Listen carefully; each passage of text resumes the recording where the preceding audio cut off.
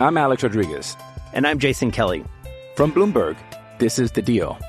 Each week, you'll hear us in conversation with business icons. This show will explore deal-making across sports, media, and entertainment. That is a harsh lesson in business. Sports is not as simple as bringing a bunch of big names together. I didn't want to do another stomp you out speech. It opened up so many more doors. The show is called The Deal. Listen to The Deal. Listen to The Deal on Spotify.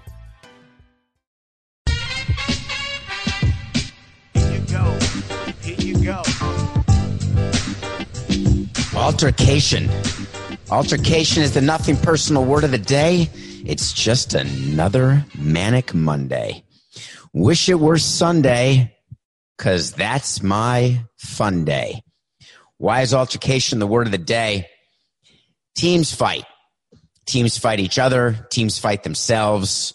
It always makes news. Try to keep stuff in the clubhouse. You don't like to see players fighting in the dugout. Remember that famous, God, we didn't cover this, Coca. Remember the famous Rob Dibble fight? I think he and Lou Piniella for the Cincinnati Reds had a major fight in the dugout many, many, many years ago. And this was before social media. It got a lot of attention on the highlight shows, but everyone moved on. A lot of things happen in clubhouses and locker rooms. There's a lot of frustration, a lot of adrenaline, a lot of testosterone, sometimes too much.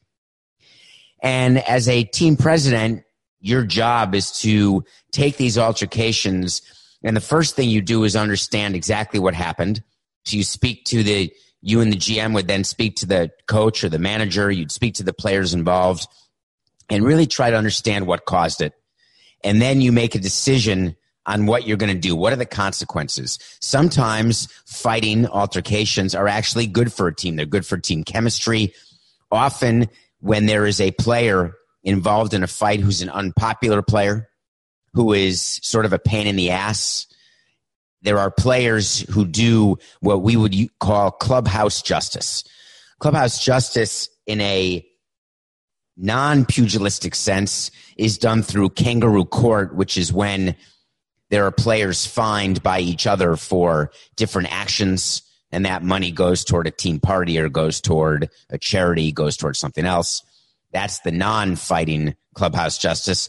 Fighting clubhouse justice is when there is pushing, shoving, maybe even a punch thrown, some sort of verbal salvo.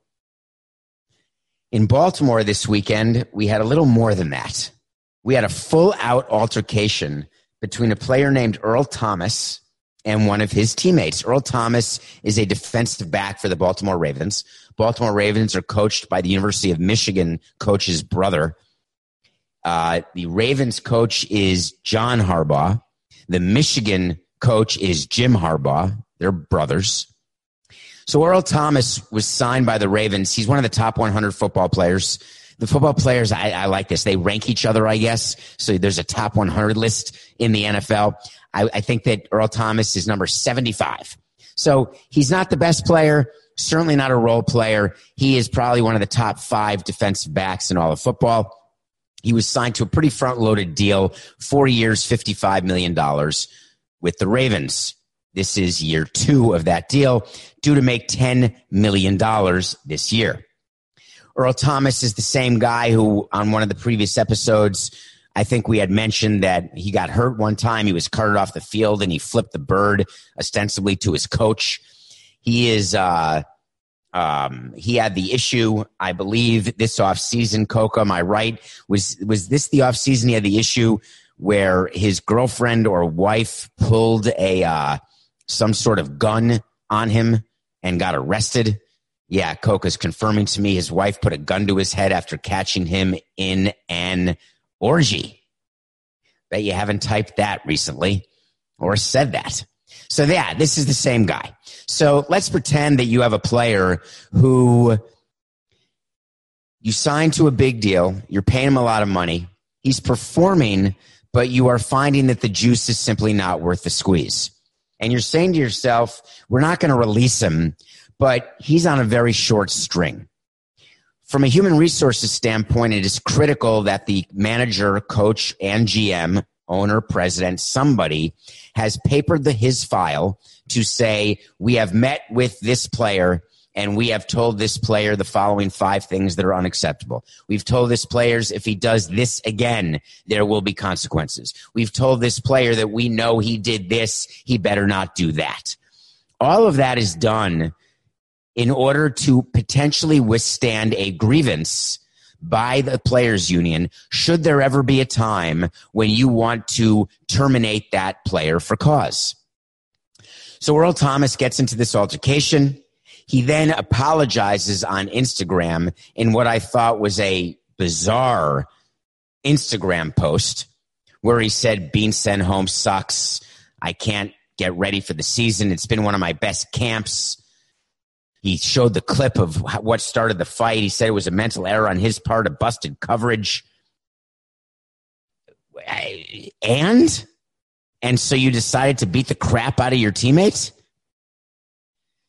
So he apologizes, thinking that may be the end. The Ravens immediately sent him home from practice. It was not COVID related. It was obviously altercation related. Well, the following day, they released him. When you release a player, you can do it 2 ways. My favorite type of releasing is the type where you can release for cause and not pay. The most common type is when you release a player not for cause and you then have to pay the player.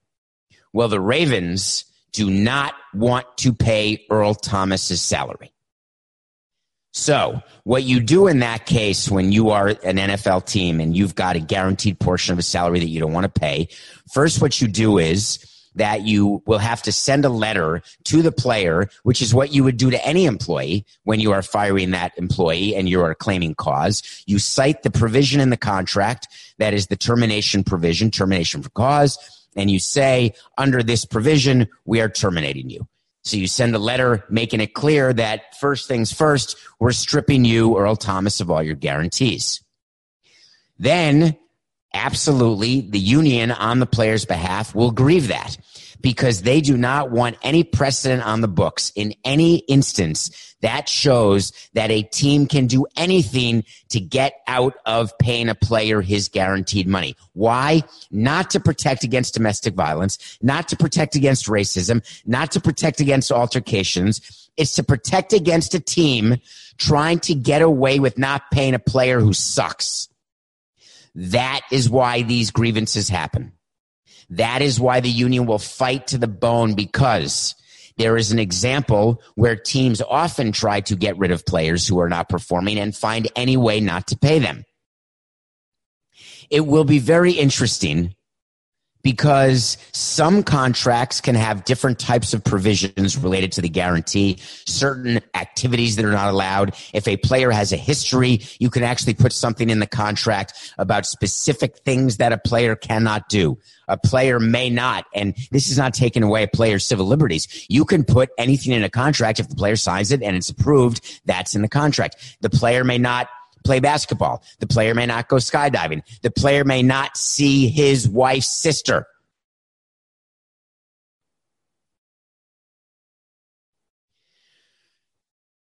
Baltimore chose not to suspend Earl Thomas. They went right to the release part. There are examples where you are counseled to first suspend a player and then release him. Baltimore chose to go right to release, and their view by doing that is they felt that they had the inside track on getting this termination for cause grievance proof. So a question you may be asking yourself on Nothing Personal is that, is it possible when they sent him home that the Ravens could position that as a suspension? And the answer to that is no. When you suspend someone under contract, it has to be a formal suspension that is given in writing. We are suspending you for the following 3 reasons. You are suspended for the following amount. It's not, hey, cool off. You just had an altercation. We'll see you tomorrow in practice. It's not, hey, cool off. You had an altercation. We'll get back to you with next steps. There are very defined steps that teams should take in order to get out of paying the money. I believe the Ravens will prevail. They called it conduct detrimental to the Ravens. And believe me, altercations can be made to be conduct detrimental. On the other hand, if it's a player who you don't want to suspend, you don't want to release. The Jets just had a fight this week with a player named Jordan Jenkins, who's on a 1-year deal, not one of the top players, but they didn't want to suspend him or release him. You can manufacture an altercation and say that was, you hear managers say this all the time. I love it. You know what? I like to see that. I like guys who care. That's what they say public facing. But in the front office, there's nothing positive about physical altercations. Word of the day. It's called altercation.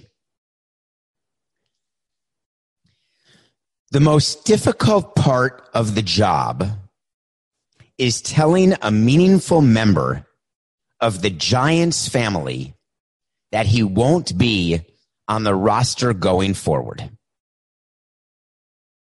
That was the quote from our favorite manager, Gabe Kapler. Gabe Kapler fired from the Phillies, remember?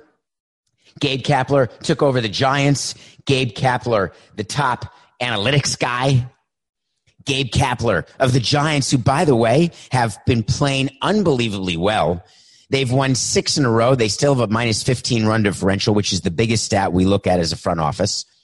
They are 2 games under. And in this crazy world of expanded playoffs in the National League, look out. Are you ready for this? They are tied with the Mets for the 7th seed. They're in the playoffs right now. So what kind of quote was that from Gabe Kapler? That was what he claims was his view of the Hunter Pence designation. Hunter Pence is a 2-time world champion. Hunter Pence is currently batting, he's got to be batting below 100, like in the 90s somewhere. He is not performing well. He's the guy who has that strange arm, a great personality, just a great guy all around. But he's not playing well. And the Giants had, even with expanded rosters, the Giants had some player moves to make, and they designated him. What that means is he's done.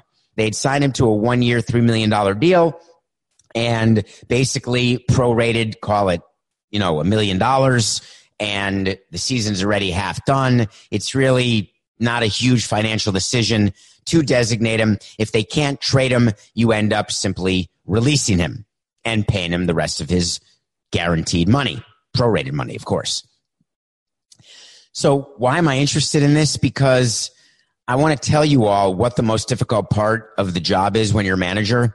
And it's not telling a player that he's been designated. I want to tell you how that goes. So when you are designating a player, you know in advance. It's not as though after an 0-for-3 night, they decided that Hunter Pence was going to be designated. You're aware of the roster flow. So you know who's on the injured list. You know who's on the suspended list. You know who's on the COVID list. You're in touch with the doctors. You know exactly when a player is eligible to be recalled. You know when a player is going to be healthy. And you know what your roster issues are. By roster issues, I mean you carry with you a list of players, and it has how many options they have left, which means can a player be optioned to the minor leagues, or in this year's parlance, it's called sent to the alternate site. You'll see that on the crawl of your TV. John Doe was sent to the alternate site. I find that funny. It sounds like they're being beamed like Scotty up into another world. But sending to the alternate site is the same as being optioned. And so you have a list of players who are eligible to be optioned. Players can be out of options. You may read about that in baseball. When a player's out of options, that means you cannot send that player to the minor leagues. You either have to keep him on your major league roster or subject him to waivers, and he has to clear waivers in order for him to be sent back to the minor leagues. And when a player's on waivers, the other 29 teams have an opportunity to claim that player and put him on their own roster. So you get rid of people who you can option.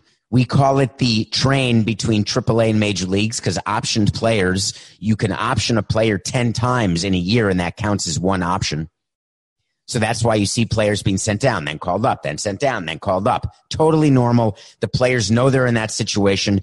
When you bring a player in and he's called up, you welcome him to the big leagues, and you say, listen, keep working hard. We're going to give you the ball in situations to try to make you successful. Don't ask me how long you're going to be here. Make it hard for us to send you back. Then a player comes back from injury. We bring the same player in, sit him down in the office. The way it works is after the game, you go into the manager's office. You say to the manager, listen, we're going to be sending back out John Doe. The manager calls to the pitching coach and says, hey, go get the pitcher John Doe. Or he says to the hitting coach, hey, go get the hitter John Doe. Or he says to the clubby, hey, go find John Doe. Hey, John Doe's in the shower. Hey, tell John Doe to get here after the shower. That's always annoying to me when we're sending out a player who's in the shower because that's stopping me from leaving the stadium at the end of a game. Player comes in. We say, hey, we're going to be sending you back down to AAA. Well, what did I do? Was it something I did? Well, you know how the roster is, and this is the move we're making, but work hard down there and be ready for when the next call comes if it comes. See you later. Moving on. Not hard. Designating a player. That's a little different. When you call a player in to designate him, you tell the player, listen, John, we're going to be making a roster move today, and we're going to be designating you for assignment. So we will be in touch with you. As you know, you've got 10 days to either trade you or release you.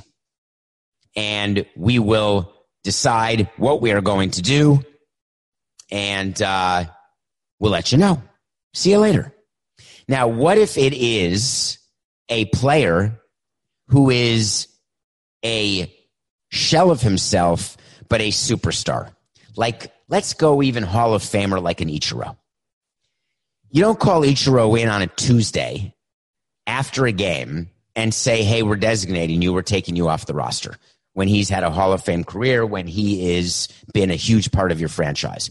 You will have been talking to Ichiro and to Ichiro's agent for the weeks leading up to that, because the view is that there's going to be a roster crunch. We would always call it a roster crunch. And that roster crunch requires that you have a choice. You can either choose to communicate with the player who's in play to be designated, or you ignore that player. I was always of the opinion that there are certain players that we would purposefully not tell because we were worried that if a player had a feeling that he was going to be designated or released or sent back to the minors, that he would fake an injury and force us to put him on the major league injured list where he would continue to get paid at the major league rate. So there were some young players who we would only tell them and it would be a total sneak attack. Other players who are absolute professionals, you communicate with them. So when the time comes to designate them, you know you're going to have to pay their full guaranteed salary. You know you're not going to be able to trade because you've tried to find a trade for him before designating him. So you sit down over the course of time and explain what's going on with the roster, what's going on with his play. Hunter Pence knows that he's hitting 95 or 96. Hunter Pence, these players know the roster very well. They know exactly when moves need to be made. It's not a surprise. So for Gabe Kapler to say that this is the most difficult part of the job, he's just full of it. He's trying to give you a quote to make him sound as though he's really good at doing the difficult, important parts, but he can't run a game. He's making you want to believe that you should have sympathy for having to designate Hunter Pence when he had nothing to do with it, by the way, totally done by the front office. What's even more so is we would not have our managers designate a Hunter Pence. We'd go down as president and GM and we'd do it ourselves with the manager in the office. There's certain players we'd let the manager do, but a player like Hunter Pence, we're going to do. And we're going to explain that this is now the day. And he's not going to look at us googly-eyed and say, oh my God, I had no idea. Gabe Kapler, we caught you, I hear, on nothing personal. Well, we are 7 days away, folks. Can you believe this? The season just started, but there are teams halfway done. The Oakland A's are 20-9. 30 games is halfway through the season. They've played 29 games. The Dodgers are already halfway through their season. They're 22-8. So let's do a little math. The regular season is normally 6 months. At the end of June is when you are halfway done with your season. At the end of July, you're 2/3 done with your season, and that's when the trade deadline is. This year, the trade deadline is on August 31st. That means teams will be more than halfway, but under 2/3, though some teams like the Marlins and Phillies and now Yankees and Cardinals will be under that threshold. Although 7 days, the Yankees probably will be past because they're 16-9, so they'll be past 30. The overwhelming majority of the teams will be halfway done with their season. So what's going on now with the trade deadline? Well, it's a different type, not just because it's so much earlier in the season, generally, in terms of games played, but because this is the first year there's expanded playoffs. So let me run this by you. Let's just take a team like the Philadelphia Phillies.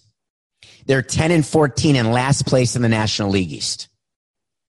They are 2 games behind the second place Marlins. And recall, please, that 2 teams in every division, the top 2 teams, are automatically in the playoffs. On top of that, there's 2 wild card teams. The wild card teams in the National League are the Mets and the Giants right now, who are 2 games under. That means the Phillies are 1 game behind a wild card spot. The Phillies were buyers. They had a horrible bullpen. They watched nothing personal. They immediately traded for a bunch of the Boston Red Sox rejects who have been nothing short of mediocre already. I think Workman, the Philadelphia Eagles, I was just going to say. The Philadelphia Phillies won a game on a Didi Gregorius relay throw to home plate, tagging out JT Realmuto, tagged out Dansby Swanson. Why did that happen? Because Workman gave up and was about to blow the save. That's like the most famous play in Marlins history, Coca. I just thought of this. My favorite play of all time is the Jeff Conine ending the division series in 2003, throwing the ball to get out JT Snow at the plate. What no one talks about is that was Ugi Urbina blowing a save. But for Conine's throw, forget winning the series and Pudge holding up the ball like Statue of Liberty holding her torch. This was a blown save. So Workman comes to the Phillies, blows the save, but the Phillies were buyers. So 7 days into the deadline, who's buying, who's selling? Well, I got one for you. I think everyone may be buying. The only ones I can consider selling would be the Texas Rangers, because the Texas Rangers are 10-17. They are not going to catch Houston or Oakland. They're better than the Mariners. They're 2 games ahead of the Angels. I think the Angels are going to sell too. Let me explain what's in the thought process of a seller when you have a team playing below expectations in a season with expanded playoffs. It's when you're so despondent and so poor that you cannot risk the money. The Texas Rangers were supposed to open their new ballpark this year, and they have not had 1 fan, 1 hot dog sold, 1 parking spot filled, 1 popcorn bought. Nothing. The Texas Rangers have not performed. So I believe that they will end up being sellers because they will be told by their owner that they will have no choice but to save money because their budget's blown. Remember, they signed Kluber, who's hurt. They brought in a bunch of pitchers, and they're just not performing. What about a team like the Cincinnati Reds, the darlings of the preseason? Trevor Bauer on a 1-year deal, about to become a free agent. The Cincinnati Reds supposed to compete with the Cubs, Cardinals, and Brewers in the National League Central. The Reds are 11-15. They're only 2.5 games behind the Cardinals, who've only played 17 games. The Cubs, even though they're 4-6 in their last 10, have a comfortable lead. The Reds have a run differential of -11, but they have a 56% chance of making the playoffs. Why do I think the Reds end up actually not selling?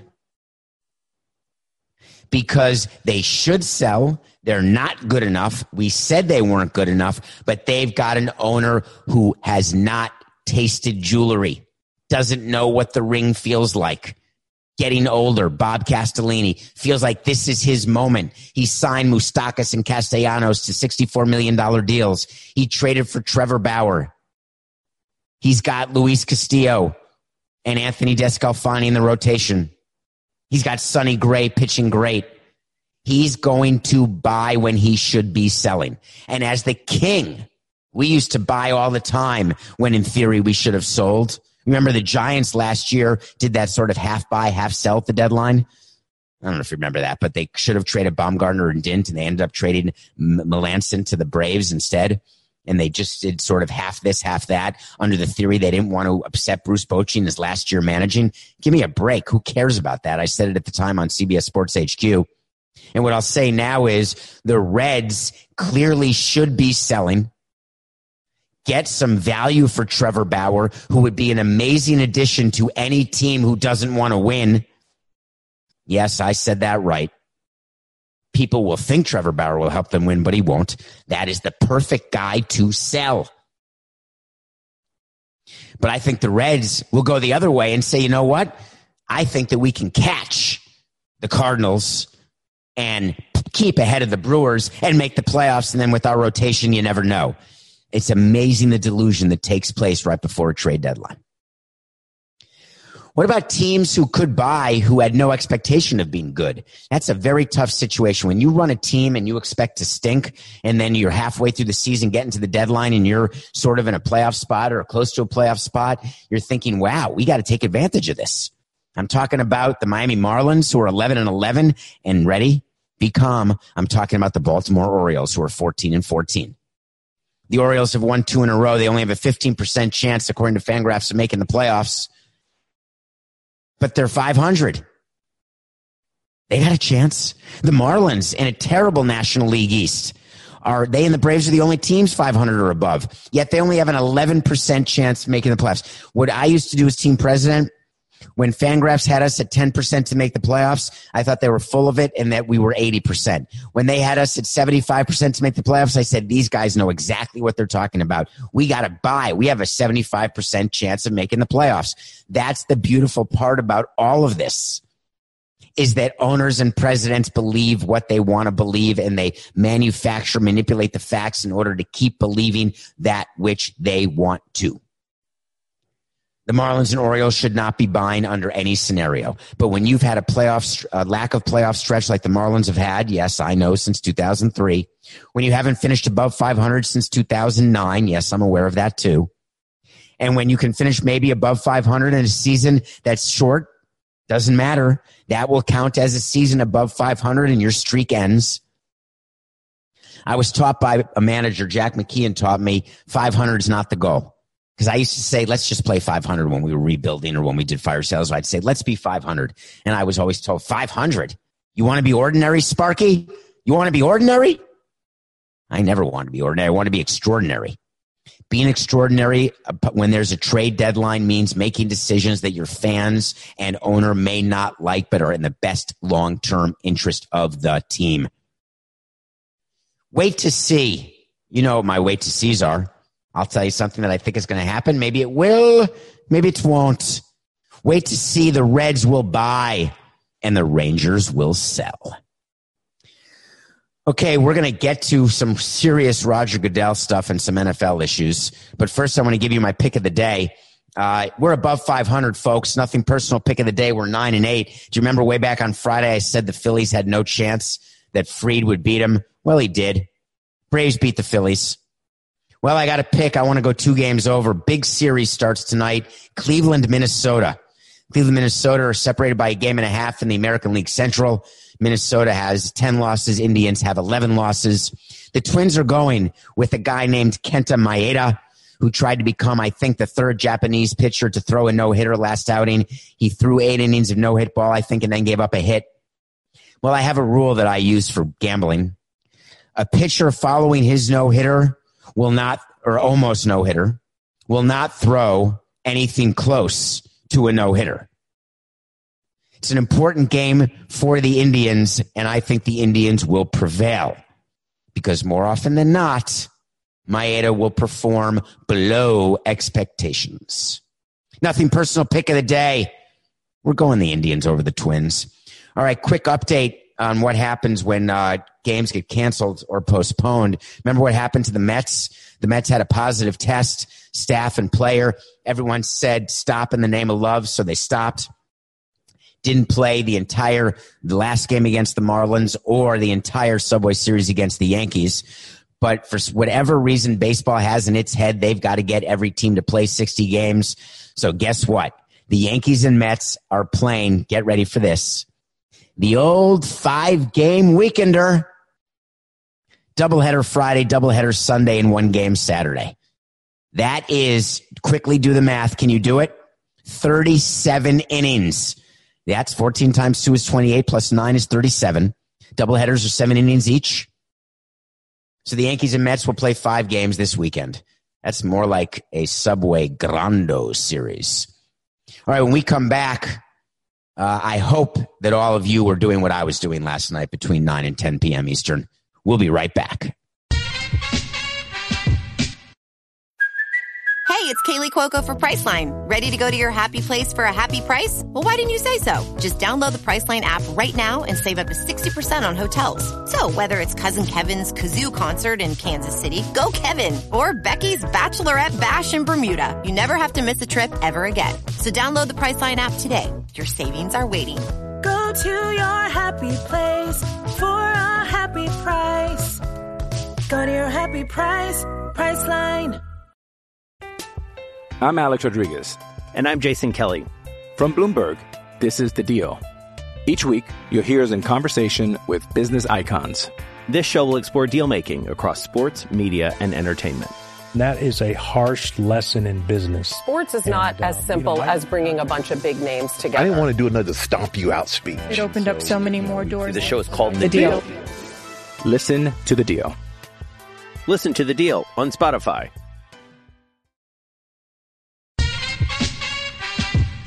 Welcome back. Last night, 9 p.m. Season finale of Yellowstone Season 3. I reviewed Yellowstone on Nothing Personal. I'm bringing it back up. Yellowstone takes place in Montana. It's about a family named the Duttons, led by John Dutton, played by Kevin Costner, and they own 50,000 acres in Montana of the most beautiful land you will ever see. And there are Native American reservations, there are venture capitalists, there is killing, there is sex, there is rodeo, there is branding, there is unbelievable storytelling. Wes Bentley stars in it as well. You may remember him from American Beauty. It is, for me, one of the best series going right now.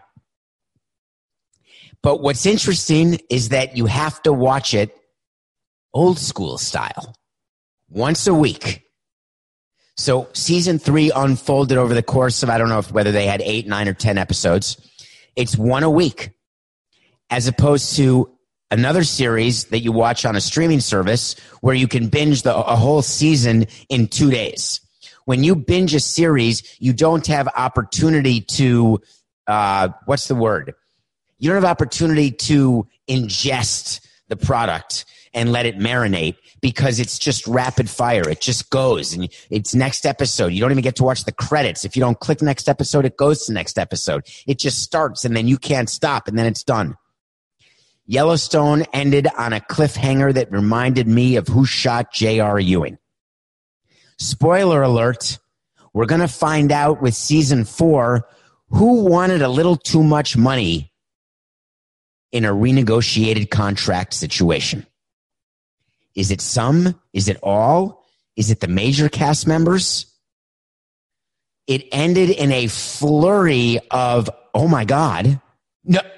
Oh my God. No. Kevin Costner can't die. It's his show. Wait a minute. Did he executive produce? Google. Did Kevin Costner have a fight with Taylor Sheridan? Did he have a fight with Paramount? Is something going on? Is he doing an extra movie? Yellowstone. Please check it out.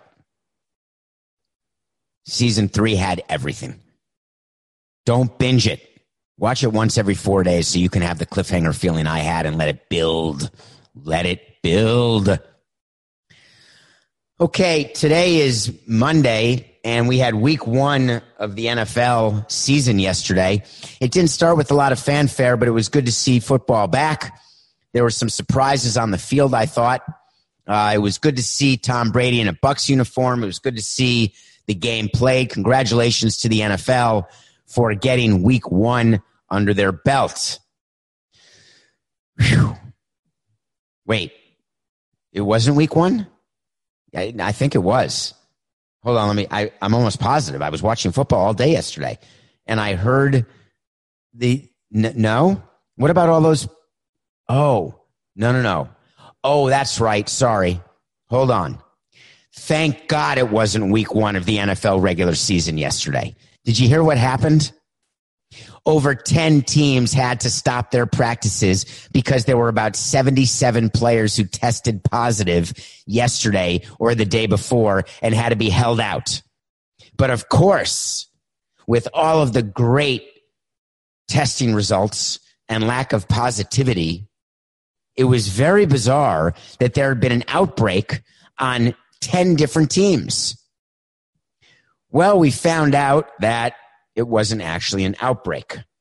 What we found out, according to the National Football League, is that Saturday's daily COVID testing returned several positive tests. Several, by the way, please tell the NFL what several means. There's one, then there's a few, there's a couple, there's several. 77 is not several. Several positive tests from each of the clubs. Well, no, about 10 is not several. Serviced by, here it is, get ready for the sell, get ready. Serviced by the same laboratory in New Jersey. We are working with our testing partner, BioReference. They named the lab. I'm sure that made the lab happy. To investigate these results while the clubs work to confirm or rule out the positive tests. So all these players test positive. There's a feeling they were false positives. They all get retested. And on the retest, they were all negative. Uh-oh. What would happen if that had been Saturday going into game 1, week 1 of the regular season? Do you let the players play? Do you have a way to do rapid testing on site? Don't have that yet. Do you have them tested again and hope to get the results? Do you delay the games until later Sunday? Do you maybe play them Monday? What do you do? There's a lot of money at stake, like billions of dollars. Like right now, $5 billion in national TV deals that the rumor is could turn into $10 billion in national TV deals when all is said and done, with new deals coming down the pike. I have an idea. If you're the National Football League, you're testing players on Saturday. Anyone comes back positive, you've got another set of tests ready to go Sunday morning, first thing. And if the player is negative, he plays. If the player's positive, he sits, and you make a deal with the lab that there will be rapid on-site testing, no matter what it takes. Because without rapid on-site testing, without the need to send the snot or the spit to a lab, the NFL is subject to either the postponing or canceling of games, and it's not like baseball where they can just play a doubleheader. By the way, Coca, we didn't even talk about this. Why couldn't they play a doubleheader? If baseball can play 2 7-inning games, which is 14 instead of 18, which is 7/9 of a game, which is 3.5 4.5s. How about just playing 2 3/4 games with a break in between? Write that down, Coca. We can do that. We'll play 3/4 games. Not going to happen. The NFL has got to find a way, because if what happened on Saturday happened Saturday before the first regular season game or any regular season game, that will be a disruption to the NFL schedule that they are not in a position to withstand. So what do you do if you're the testing laboratory and you are being sullied by the NFL? Well, you know what you do. You make a statement. On August 22nd, BioReference Laboratories reported an elevated number of positive COVID-19 test results for NFL players at multiple clubs. The NFL immediately took necessary actions to ensure the safety of the players and personnel. Our investigation, speaking on behalf of the laboratory, indicated that these were most likely false positive results caused, here it is, this is in bold, I'm giving you the bold, not them, caused by an isolated contamination during test preparation in the New Jersey laboratory. Isolated contamination. I wonder if that's part of the Ryan Braun situation. I guess we'll revisit that another time. Reagents and analyzers and staff were all ruled out as possible causes, and subsequent testing has indicated that the issue has been resolved. All individuals impacted have been confirmed negative and informed. So reagents, analyzers, and staff were ruled out as possible causes. So it wasn't people, and it wasn't any of the reagents or analyzers. What would that leave? Let me think. Why isn't that in the statement? How many things are needed to actually do a test? Hey, out there, Nothing Personal listeners, could you give me information, please? Because I'm not going to get it from John Cohn, the doctor, executive chairman of BioReference. Could you tell me in COVID testing or any testing, if it's not the reagents, the analyzers, or the staff, what would cause an isolated contamination? Dirt on the floor? A little dust ball? I guess we'll have to wait and see. But you wait and see. The NFL will certainly figure out how to deal with this issue. All right, Coca. We had a good one today. You know what I want? I want to talk to Samson. So you want to talk to Samson? Get into my Twitter at David P. Samson. Please follow. Tell your friends about Nothing Personal. Rate, review, all the things you've been doing. Thank you so much for that. Someone asked me my view of Roger Goodell and his newfound respect and love for Colin Kaepernick. Asked me whether or not I agreed with what Roger Goodell was doing right now.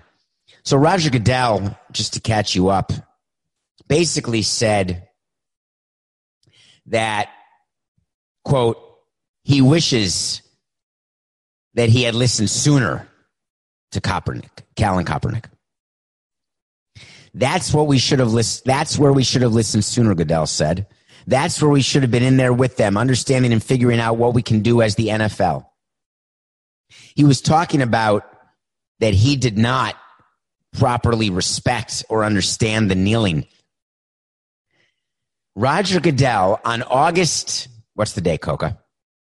On August 24th, with everything that's gone down, with all of the systemic racism, social injustice, all of the water under the bridge with Kaepernick and him being absolutely blackballed and not signed, whether it's because of his talent, not being good in the clubhouse, or the fact that he was drawing attention to a social issue that was very not well received by owners or by the president.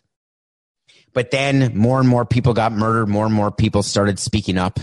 More and more people realized that this has to end now. And all of a sudden the NFL grabbed onto the coattails of justice and said, we are going to be the leaders now. During their draft, every time, every moment they have talked about how woke they are and how on the program they are. But now Roger Goodell has gone one step further and said, yeah, we should have listened to him. We should have known that it wasn't about the flag or about the veterans. This was about bringing attention to injustices in the black community and everywhere else. You're a little late on this, Roger. What is making you do this? Oh, are you doing this because the players are still holding you accountable for your actions? Are you doing this because you want to make sure that in Washington and in political circles and with everything that went on with the Washington football team and with everything that's still going on in this country and in this world, that you continue to be on the right side of history? Well, what's the playbook for being on the right side of history? Do you know how to be on the right side of history? By being on the right side every day. Because history, by definition, judges you in the past tense. You can't plan to be on the right side of history. You just have to do what's right. And if you do what's right every day, by definition, you'll always be on the right side of history. But when you become a person who is reactive and not proactive and tries to pretend that you cared about something the whole time when you didn't, when you are a public figure where there is absolute proof of what mattered to you and what didn't, and then you try to rewrite the narrative to change your legacy, to change your history, you have forgotten the basic principle of legacy that you are writing more and more of it every single day. Now, it's not that Roger isn't trying. I mean, he just sent an email to his entire staff in the NFL today saying, earlier this month, I had an opportunity to sit down with the NFL legend, Emmanuel Acho, for his series, quote, Uncomfortable Conversations with a Black Man. We had a lengthy, in-depth discussion about race, and it was very informative. Part 1 of the 2-part episode premiered on YouTube, on his YouTube channel last night. You can watch it here with a link. Part 2 drops tonight. We'll pass that along after it does. We covered a lot of ground during our session, but it's an important topic and one that deserves our attention, both at the league and throughout our society. I encourage you to watch and send me any thoughts you may have. All right, I'm sending you my thoughts, Roger, and I haven't watched it yet. My thoughts are, it's really nice what you're doing, but an acknowledgement that the reason why you're doing these things, it's okay to say that you've changed. People evolve. People see the error of the ways. I want to believe that people can change for the better. I want to believe that they can change their future while acknowledging their past. I want to believe that people can act differently in the present. But in order to do it, you have to gain trust and you have to gain credibility. And the way you do that is by being honest with your constituents. Don't tell me that earlier this month you had an opportunity. Were you so busy the past 10 years that you didn't have a half hour or an hour or 2 hours or 4 hours or 30 minutes? You didn't do it because you didn't have to do it. And you now realize that you have to do it. As a consequentialist, I'm in. I'm glad it's being done. But don't for 1 minute tell me that that isn't about business. This is nothing personal. Our kids have said to us since we moved to Minnesota, we are far more active than we've ever been anywhere else we've ever lived. Moving to Minnesota opened up a lot of doors for us. Just this overall sense of community, of values that, Minnesotans have. It's a real accepting, loving community, especially with 2 young kids. See what makes Minnesota the star of the North. New residents share why they love calling it home at exploreminnesota.com/live.